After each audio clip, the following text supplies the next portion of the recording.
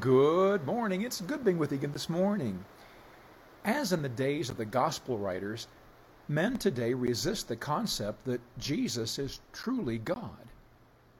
Overall, men are very open to the idea that Jesus was a good man, even that he was a prophet. However, they stop short of attributing anything divine to him.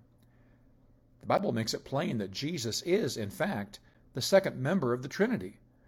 Jesus is co-equal with God the Father and with the Holy Spirit. There is no competition between the three personages. They are all one God, but they also work independently as three persons. Jesus, as God, was in eternity past existing with the Father and the Spirit.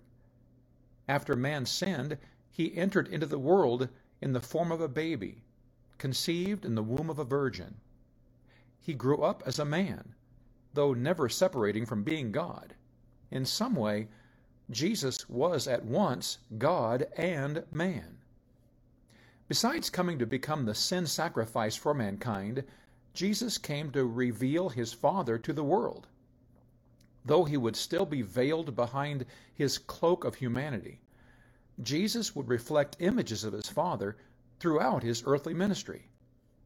One of the most powerful passages in the Bible declaring the deity of Christ is found in Hebrews 1:3, who, being the brightness of his glory and the express image of his person, and upholding all things by the word of his power, when he had by himself purged our sins, sat down on the right hand of the Majesty on high.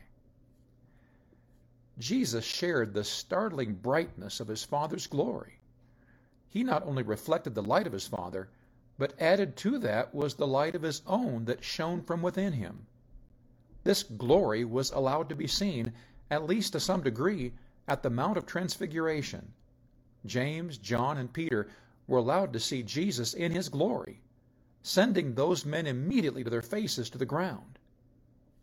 Jesus is a pure reflection of the image of his Father. Jesus told his disciples that he and his Father were one.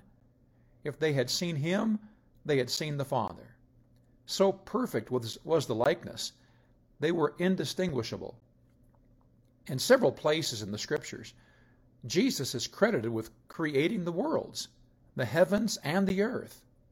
The Creator came to his creation to offer himself as a living sacrifice to die on their behalf. Jesus died to purge our sins. Our sins demanded a blood sacrifice, and that blood had to be without blemish. Sin had stained man's blood, so Jesus became our substitute.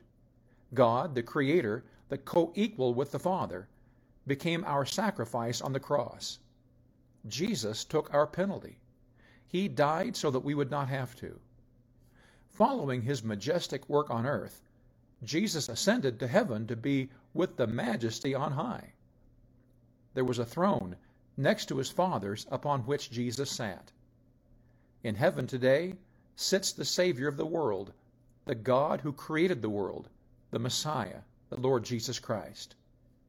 As the song says, I serve a risen Savior. He's in the world today. I know that he is living, whatever men may say. I see his hand of mercy. I hear his voice of cheer, and just the time I need him, he's always near. He lives. He lives. Christ Jesus lives today. Jesus Christ is God. He is our God. Let's submit to him and worship and praise him every day of our lives. God bless you today. I love you.